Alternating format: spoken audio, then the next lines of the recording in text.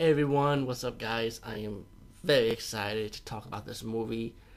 The Seven Magnificent. Why is my speech so sir? Magnificent. The Seven Magnificent.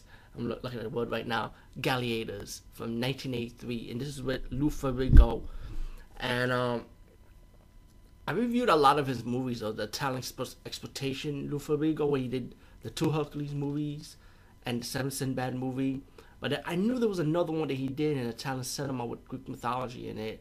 And I forgot what was it, and it was this movie, The Seven Magnificent Gladiators. It's not like special effects, kind of like how the three movies he did before this. One of the same came in the same year, I think. Well, whatever. But if there's any other movies with him in this type of style, let me know. But you can also check my review of the two Lou Ferrigno Hercules and the Sinbad Lou Ferrigno on this channel page anyway. Anyway, the movie is about this villager, but this village getting raided by this tyrant, getting like invaded, and they can't do nothing to stop it. And still, one of them, the blind woman that was in the village, gave this lady a sword to give to the white warrior that would defend the village. So they got the ladies going to the village. They go to Rome, and they met up with this gladiator guy who stood up to the emperor, and they gave him the sword. And they realized that he's the chosen one because the sword did not burn his hands. And this is when he was captured and stuff by the Roman emperor because the gladiator played by Lou Ferrigno stood up to him. He didn't want to kill one of his own men, who was also gladiator. So anyway, just to fast forward, he was able to stand up the emperor, defeat the emperor's men, and escape the Roman Empire so he could be free. Of course, he met up with a few people that'll be part of his team to form the Seven Gladiator. Of course, this is like their version of the Seven Samurai or the Magnificent Seven, that cowboy movie. So this is like the gladiator version of that.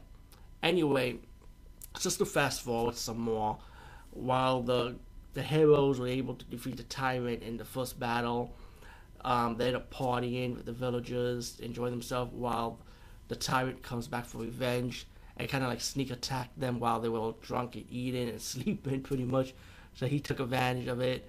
But this tyrant was kind of like a weak tyrant because he was kind of like nice about the situation because instead of killing the gladiators, which we should be glad because we have no heroes in this movie if he did that already, the tyrant decided, you know what, I want you out of my village, get out. You be the shameful gladiators pretty much.